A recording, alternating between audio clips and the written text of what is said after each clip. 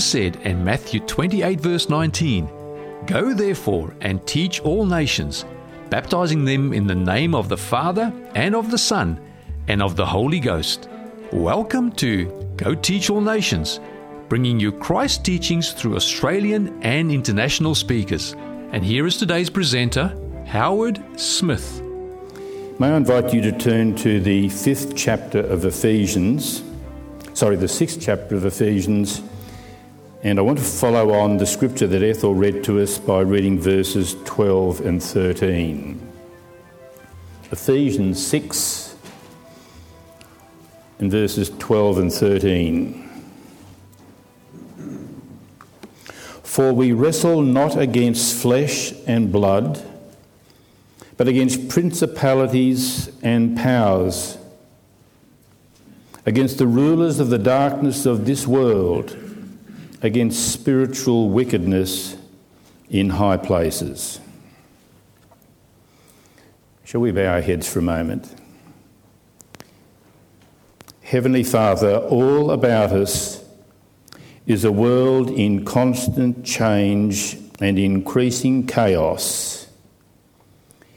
And yet we can see the forces of evil all around the world, marshalling as it was as never before. May we know and treasure your word, and know and love Jesus as never before, so we can remain true to you. For we pray in Jesus' name. Amen. I've entitled what I wanted to bring to you today, Quo Vadis, and that is Latin for where are you going? Where am I going? Where is the world in which we live going? Because we are now able to see things happening on a scale that we have never seen before. In addition, with modern television and phone and internet communication, events that happen anywhere in the world appear not on just the nightly news, but on the hourly news, on continuous news, and on breaking news. And things that are happening now are going to affect every facet of our lives. Personal life is changing. Family life is changing. The nuclear family is hardly ever talked about these days. The lives of children are dramatically changing. Working life is changing. Our world is at a state now where work almost completely dominates the lives of so many people, giving them little time for personal life or family life or relaxation. Look how education has changed from preschool to tertiary at all levels. Education is so different from what it used to be.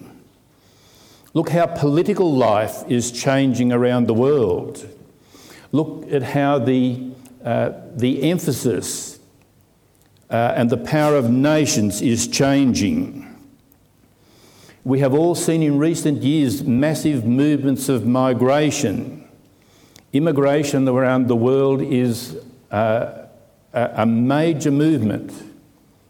A couple of years ago I was in England and I sat in a mall in Reading and watched the passing parade.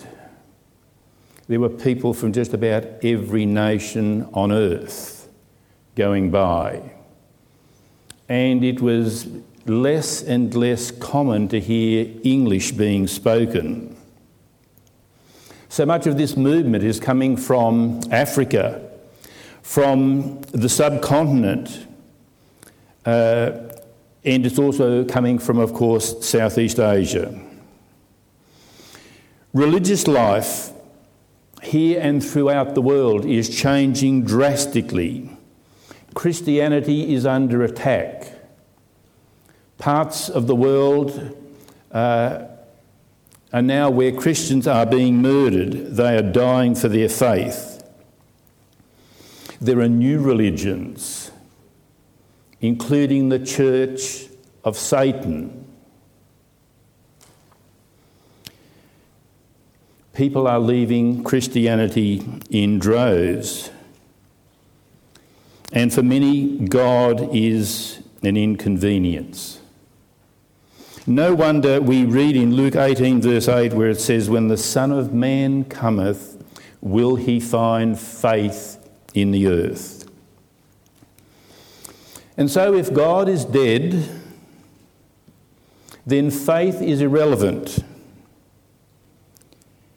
And maleness and femaleness and marriage can be anything that you want. And the Bible, after all, is only a collection of myths and fables.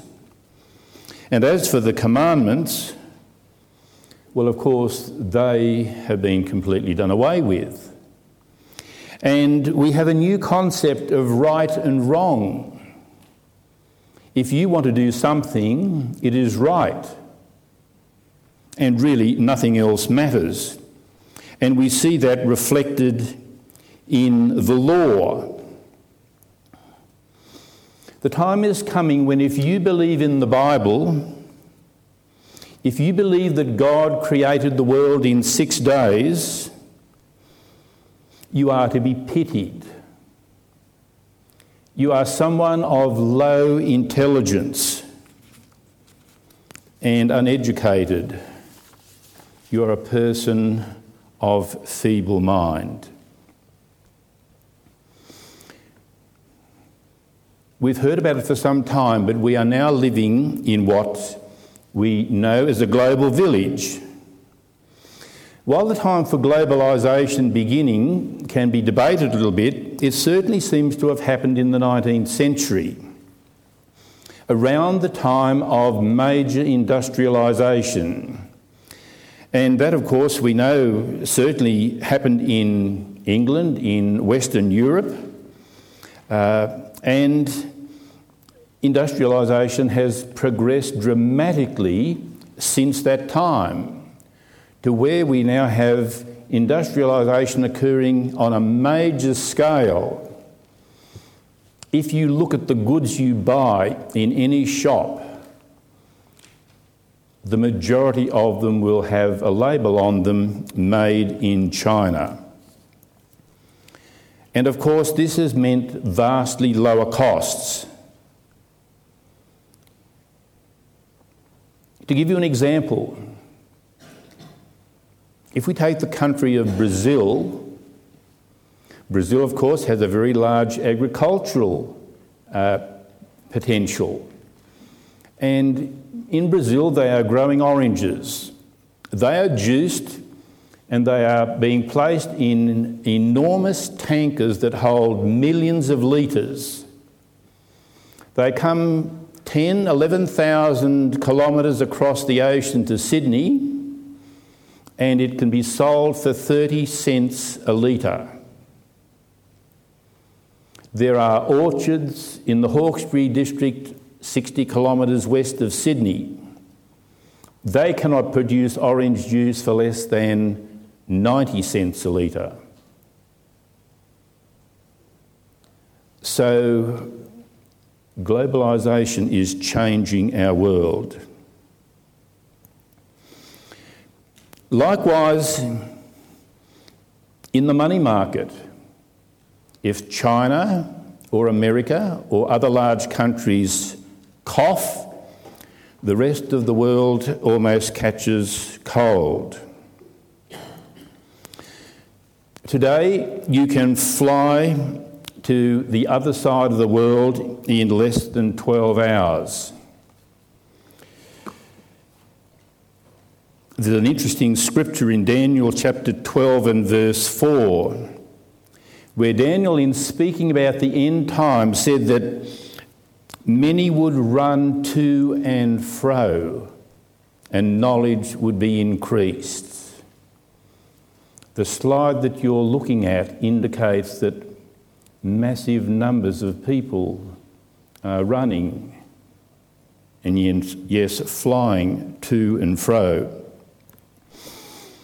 Recently, with a strong tailwind of 320 kilometres an hour, a Boeing 787 Dreamliner reached ground speeds of 1,289 kilometres an hour on a routine passenger flight.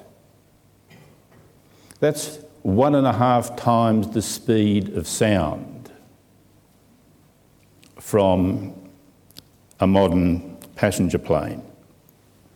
If we're on one of those, we could fly from Sydney to Brisbane in about 45 minutes. Just imagine the time it takes by road. In 2018, it was estimated that there were 1.42... Sorry, I'll come back to that. In May 2017, it was estimated that there were at any one time 9,700 planes in the air.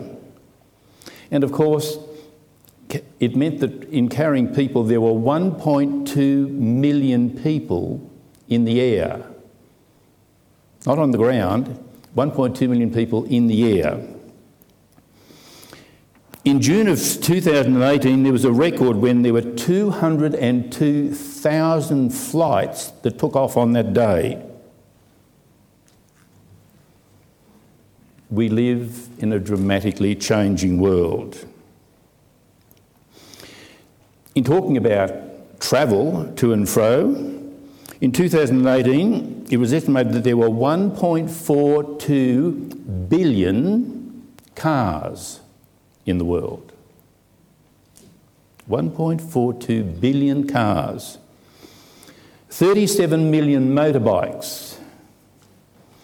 And 363 million commercial vehicles.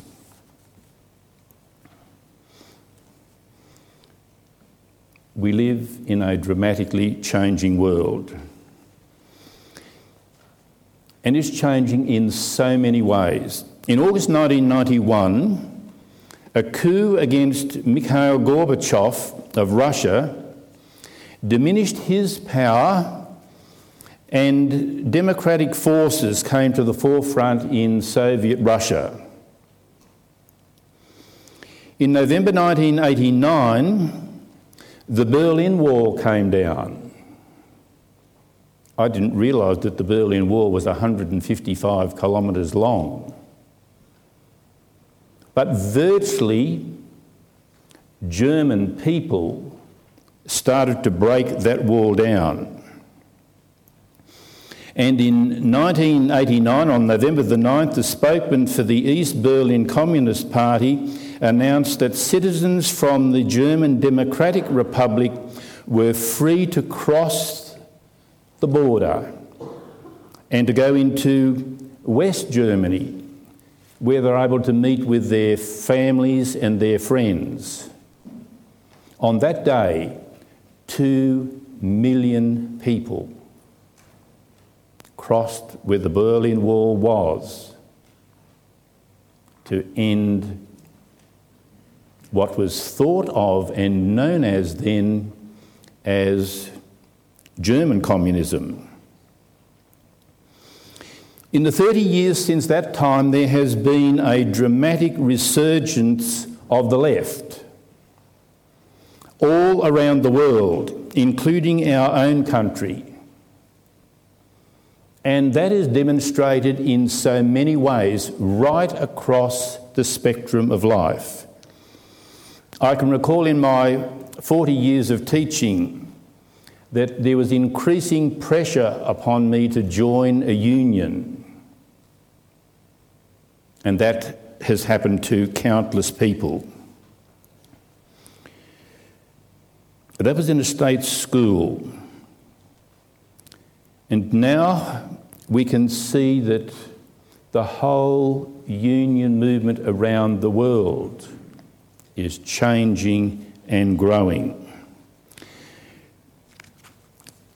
For instance, we see things taking over in our education system that are so pervasive. They are from preschool and kindergarten through primary school, secondary school and universities to the major universities of our country. We even have right and left wings in the church. We have a central aisle, and some of you are sitting on the left of it and some of you are sitting on the right of it. But it depends on your perspective, whether you're looking from where I am or whether you're looking from the back of the church. But we live in a world that is moving.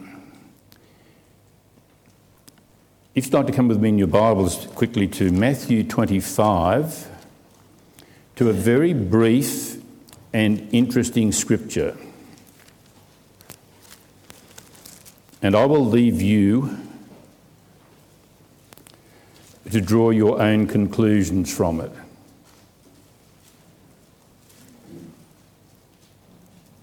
Matthew 25 and verse 31. It's talking about end times.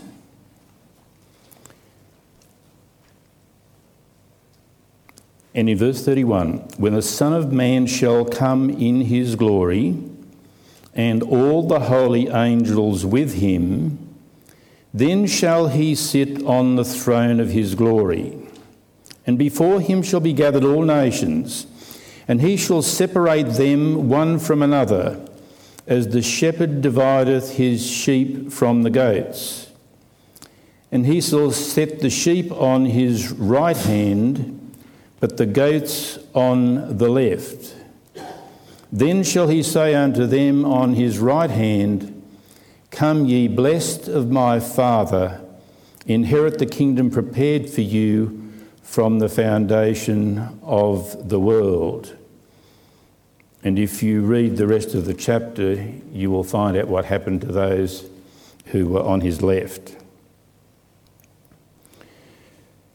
When I began teaching, I found out very early that bullying was very much an intricate part of school life, and that was in secondary schools. And I also found out that virtually nothing was done about bullying. When we came back from Canada and I was teaching in Western Sydney,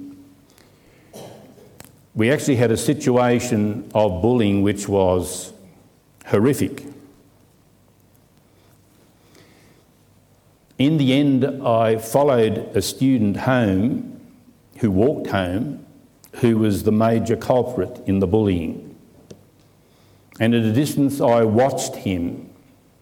I followed him home, and then when he got home, I spoke to his parents. This was the culmination of a whole succession of bullying.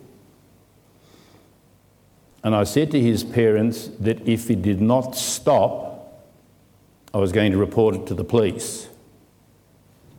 That actually happened, and the case went to court, and the parents went to court. And interestingly enough, the bullying stopped completely. It's interesting we talk about bullying in schools, but nothing seems to be done. There are no programs for bullying of adults in public life, in business and commerce, and yes, even in politics. In the year 2010, a Safe Schools program was commenced. This was a program initially designed to deal with bullying, but then it took on a much broader perspective. Its stated aims are that it is to help school staff create a more inclusive environment for same-sex attracted, for intersex, if you know what that means, for gender diverse students, for school staff and families. Mind you, all you had to do was be slightly different, especially in high school, and you became a potential target for bullying. But then this program grew. It was initially designed for Year 7 and 8 students, but it has been spread to other areas of the education system, including primary schools and infant schools. And it has been designed for what we know as LGBTI people, if you know what those represent. There are now 2 new areas added to that. There is Q, for people who are questioning what they are. And there is a new category of D, which stands for digisexuals. The thing that is of so much interest is that the way this program is being implemented, and you can have enthusiastic teachers who will inform a 5-year-old in kindergarten. Let's say, for instance, it's a boy, and he can be told that on Tuesday he can be a boy. He can come dressed as a boy, he can play with the boys, he can eat lunch with the boys, he can go to the boys' washroom and do everything with the boys. But he is then told that on Wednesday, if he likes, he can come as a girl. He can dress as a girl, he can play with the girls, he can eat with the girls, he can go to the girls' washroom, and perhaps on Friday, if he feels like it, he can decide to become a boy again. I leave it to you to draw your own conclusions as to what that does to the mind and the thinking of a young child. Let me just mention briefly the advance to digisexuals. In the Daily Star in the United Kingdom, research by MacArthur and Twist, an interesting name, looked at other categories of people who may be facing discrimination. And there is now a new type of relationship that humans can have with human-like robots. These robots look like humans, they're able to speak, and they're able to reason. And this, of course, is even more than that, because there are now movements about the rights even of robots. It would seem that this revolution knows no bounds. For this same movement is also agitating for the acceptance of pedophilia and bestiality to become the norm of people's expression. It makes me think of Genesis 6 and chapter 5, words that will be familiar to you. The Lord saw that the wickedness of man was great in the earth, and that every imagination of the thoughts and intents of his heart was only evil continually. And in verse 5 it says, and God was sorry, he repented that he had made man on earth, and it grieved him to the heart. There is also possibilities that digisexuals will soon start to agitate for equality and recognition for the rights of robots to be given status before the law. I don't know whether you saw a recent news clip that said that children are now starting to sue their parents because they had been born without their consent. What more can we expect from allegedly highly intelligent people? The name Celine Dion may be familiar to some of you. A French-Canadian lady who is a singer, who sang from her very early years. She was one of 14 children, and music was part of their whole family from the very beginning. And she started singing at a very early age. She married, she had 3 sons, a son who's about 18, and she has twins who are about 7 and 8. And she has recently started a clothing line. She cannot give any particular reason as to why she started this clothing line. The idea just came to her. And of course she's able to do it because she performs in Las Vegas 70 times in a year for $500,000 a performance. Her estimated wealth is about $330 million. And when you are in that situation, you can do some quite big things. So she came up with this line of children's clothing. And if you notice something about it, it's typically black and white. If you look at the baby in the middle, it has horns. If you look at the closer colouring, especially of the ones on the right, you see skull and crossbones. You will see the eye.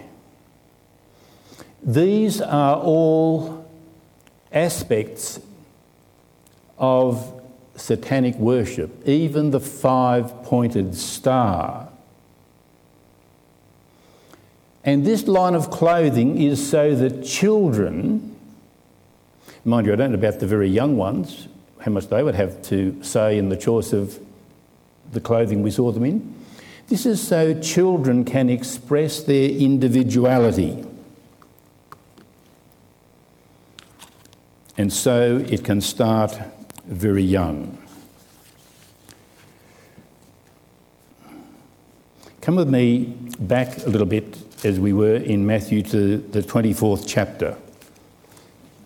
And there is a fascinating scripture. Jesus was sitting on the Mount of Olives outside Jerusalem with his disciples. And his disciples asked him a question. And they said to him in chapter 24, Jesus had been talking about the temple and said that there wouldn't be one stone left on another and so on. And then the disciples in verse 3 said to him, "Tell us, when shall these things be, and what shall be the signs of thy coming and of the end of the world?" And so Jesus answered their question. And if you were to scroll down through those remaining verses of Matthew 24, he tells them that there'd be signs that would be reminding them of events leading up to the second coming of Jesus. There would be false Christs. In verse 6, there would be wars and rumours of wars. But all these would have to take place. Currently, if you have a look, there are something like 23 wars currently taking place around our world. And that is less than there have been. Verse 7, nations will rise against nation, kingdom against kingdom. There will be famines.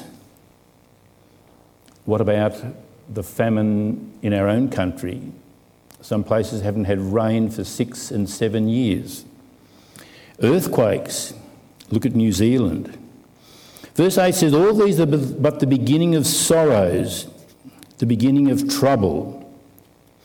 Verse 10 says that many will fall away, many will go cold. And in verse 13, but he who endures to the end will be saved. And then verse 14 is a very fascinating verse. And this gospel of the kingdom shall be preached in all the world for a witness unto all nations, and then shall the end come. Shortly after the crucifixion and the outpouring of the Holy Spirit and the beginning and the growth of the early Christian church, the gospel is being preached all around the world. In nearly every nation and kindred and tongue and people in our world. Do we know when that verse is going to be fulfilled?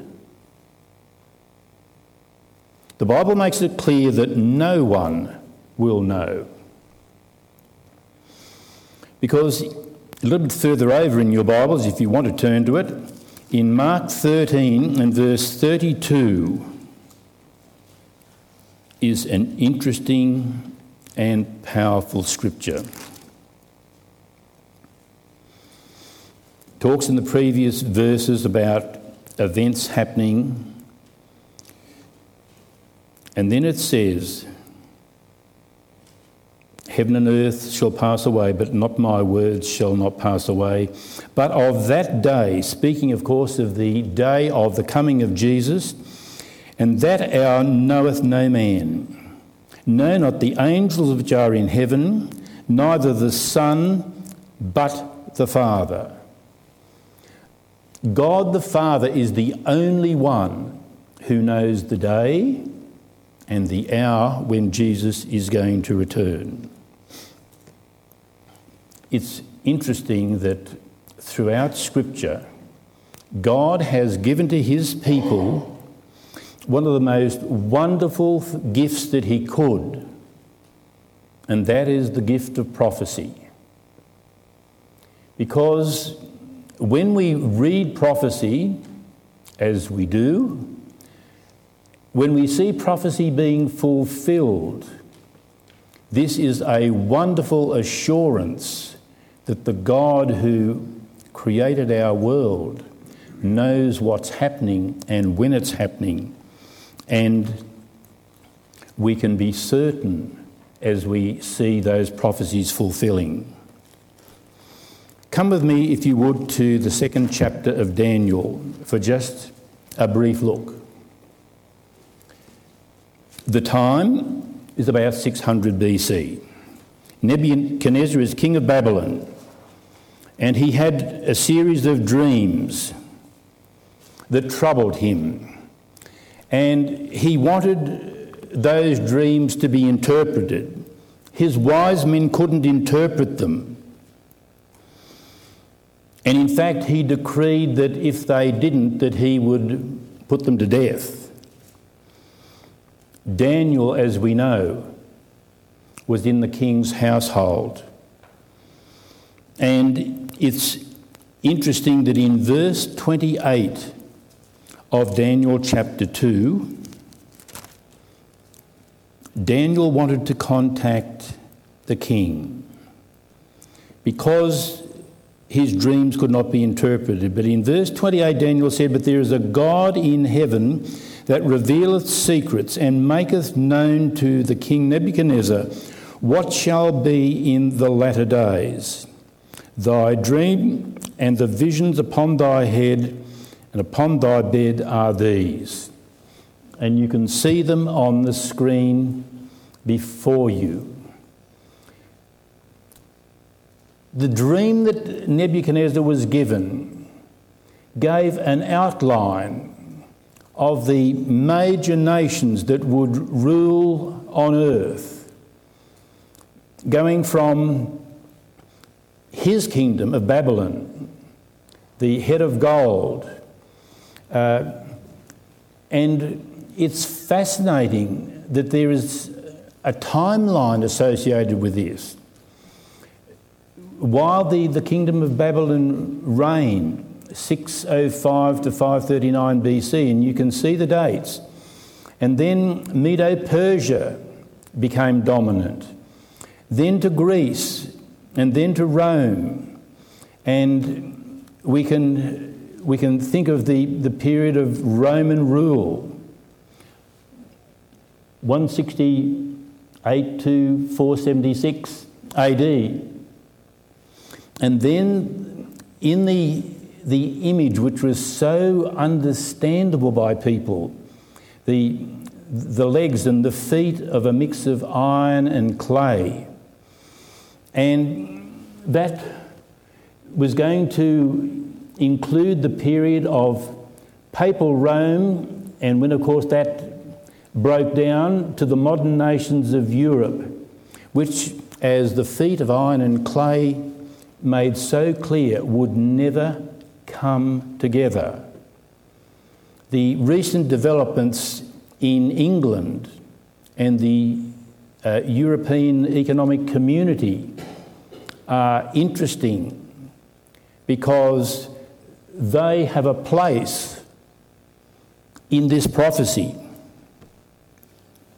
If you notice at the very bottom of that screen,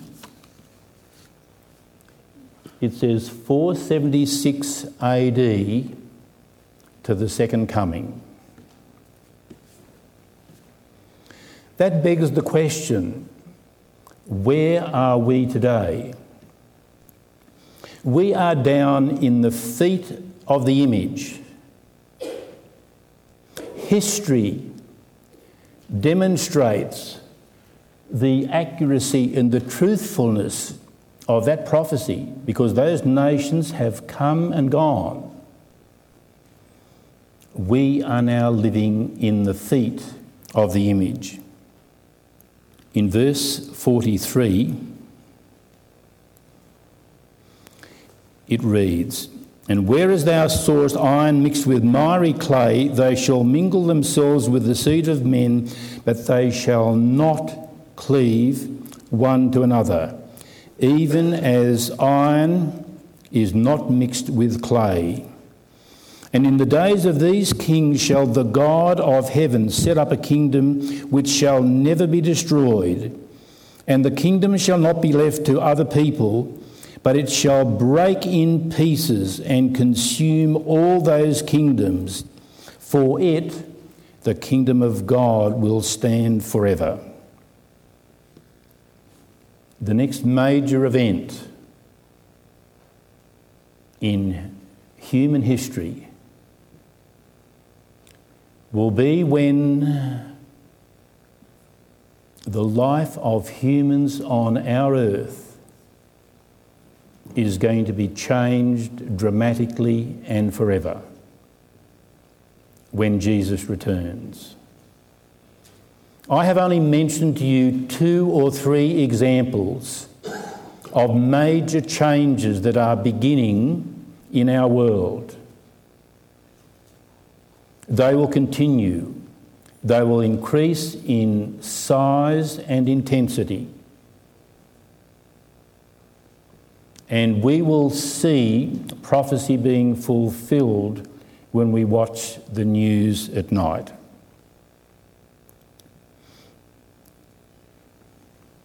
As we sang at the beginning of our service, we are living in a grand and awful time. The patriarchs of old, Noah and Adam and Moses and Enoch and Abraham, would give their eye teeth to be living now when you and I are living. To see the fulfilment of prophecies that they were given, and to know that the Lamb of God who takes away the sin of the world is going to come back. I wonder what Jesus means to you today. And I wonder what he means to me. Do we really know him, or do we just know about him? Do we know him personally? Do we believe in him? Do we trust him? Do we read his letters? Do we talk to him? Do we believe that he died on the cross for your sins and for mine, and that as a result of that we have his promise and assurance of eternal life? Do you love him? Is he the centre and the focus of your life here and now, and of your plans for the future? I trust that to know him and to love him will be your experience and mine, not only today but in the days to come.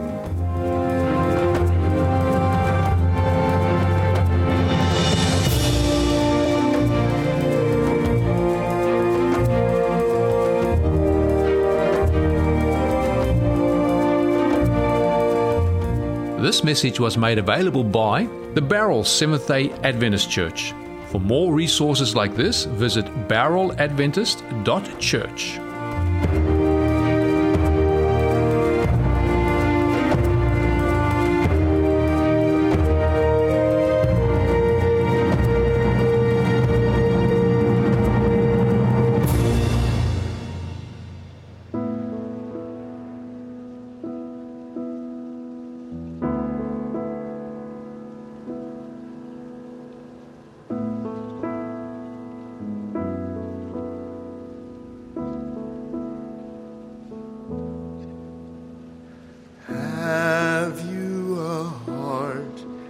That's weary,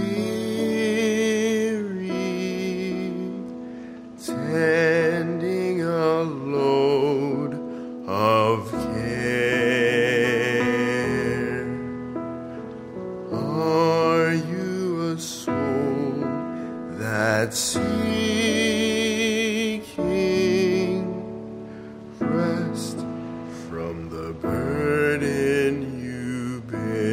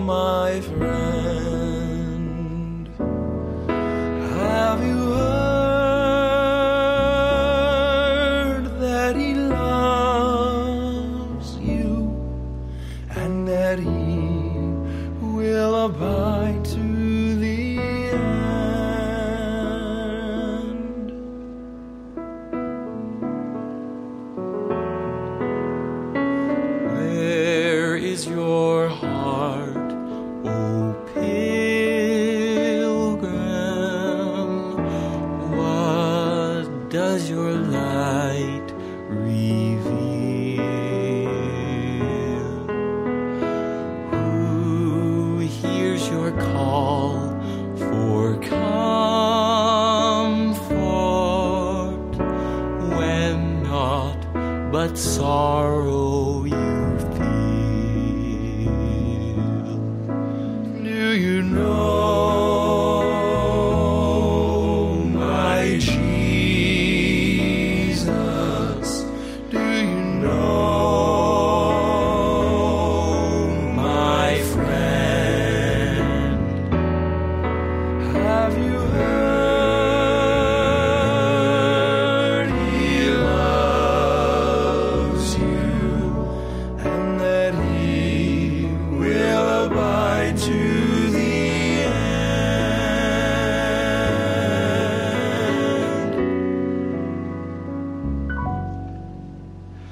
Who knows your disappointments?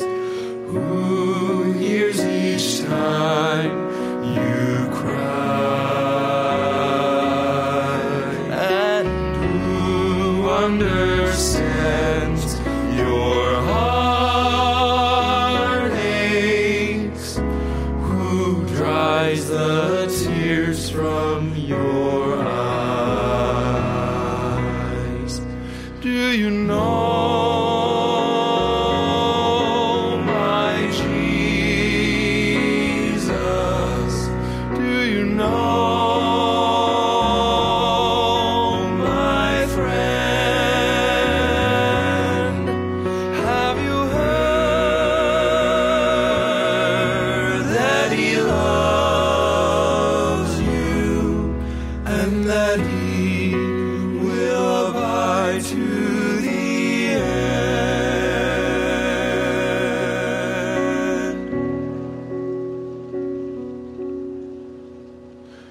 He will abide to the end.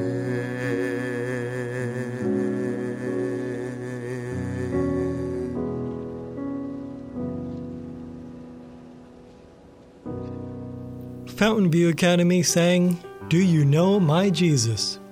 Coming up next, Clearly Hymns will be singing We Need to Know.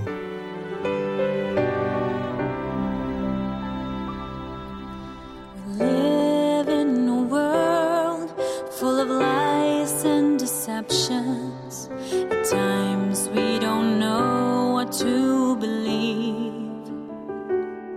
So often we draw our own misconceptions and choose to heed what we perceive.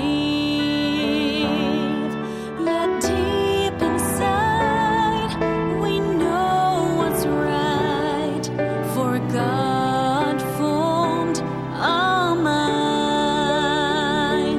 How we need to know the truth of who we are and why we're here. Help us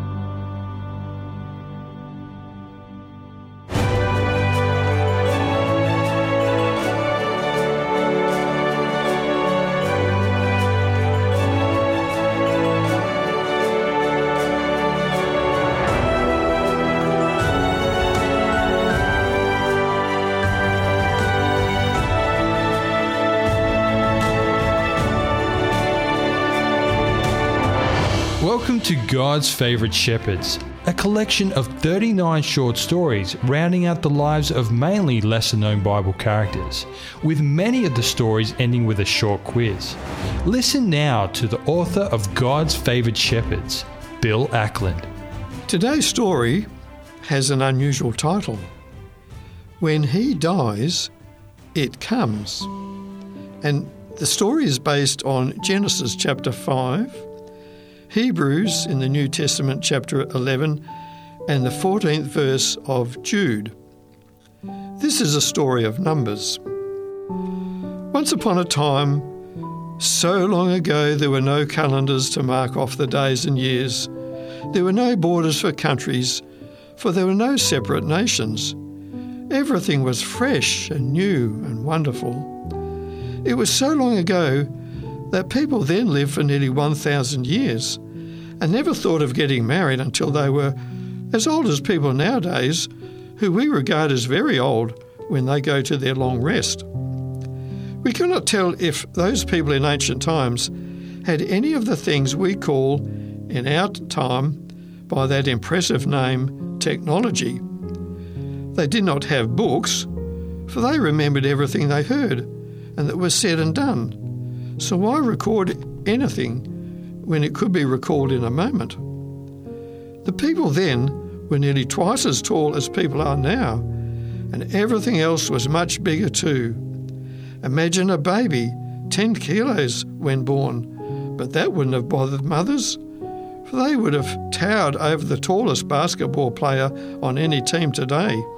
And the trees, wow, the giant redwoods of California would not have surprised them, for everything then was great and grand and glorious.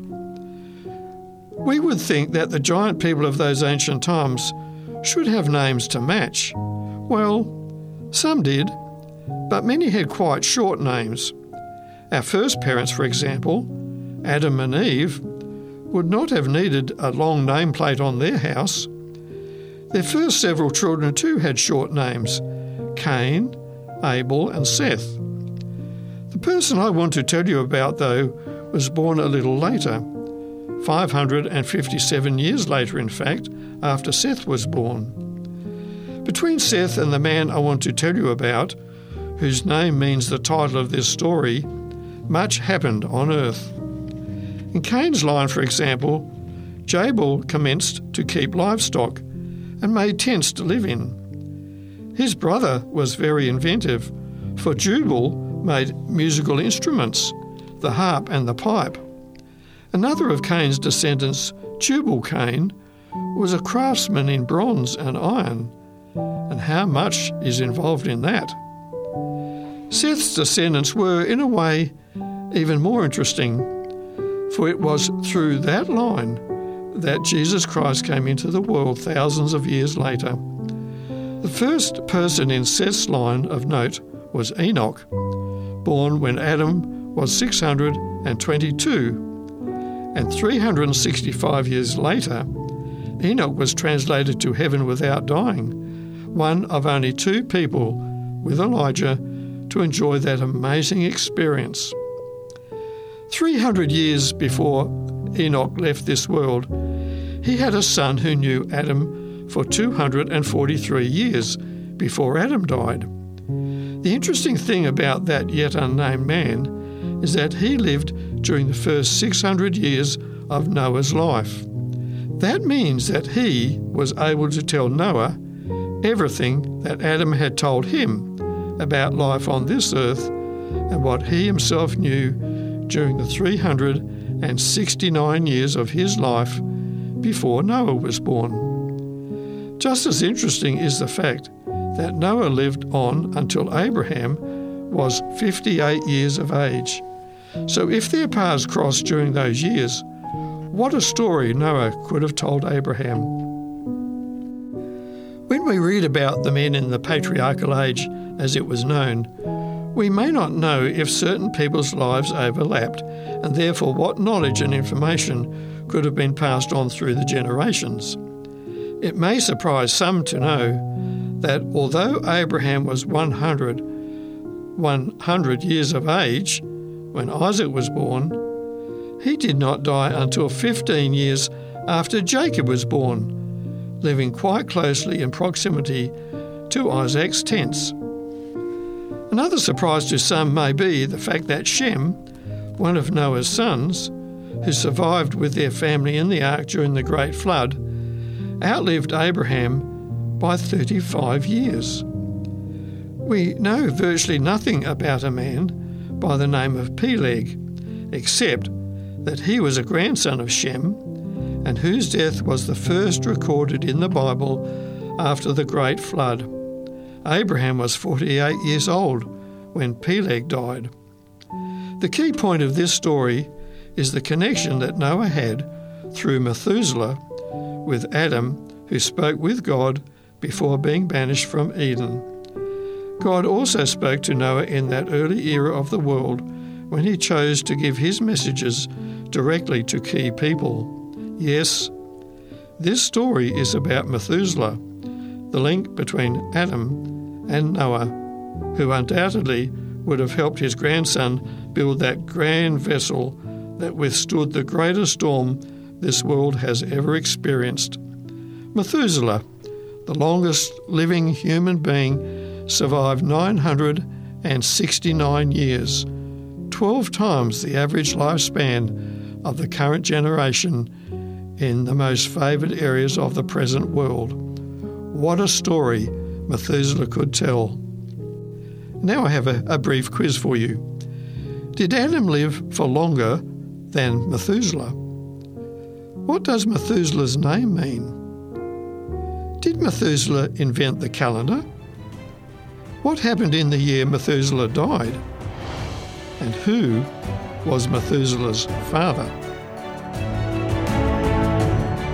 You've been listening to God's Favoured Shepherds, a book with 39 short stories rounding out the lives of mainly lesser-known Bible characters. If you have any comments or questions, or to obtain a copy of this book, give us a call within Australia on 02 4973 3456 or send an email to radio@3abnaustralia.org.au. We'd love to hear from you.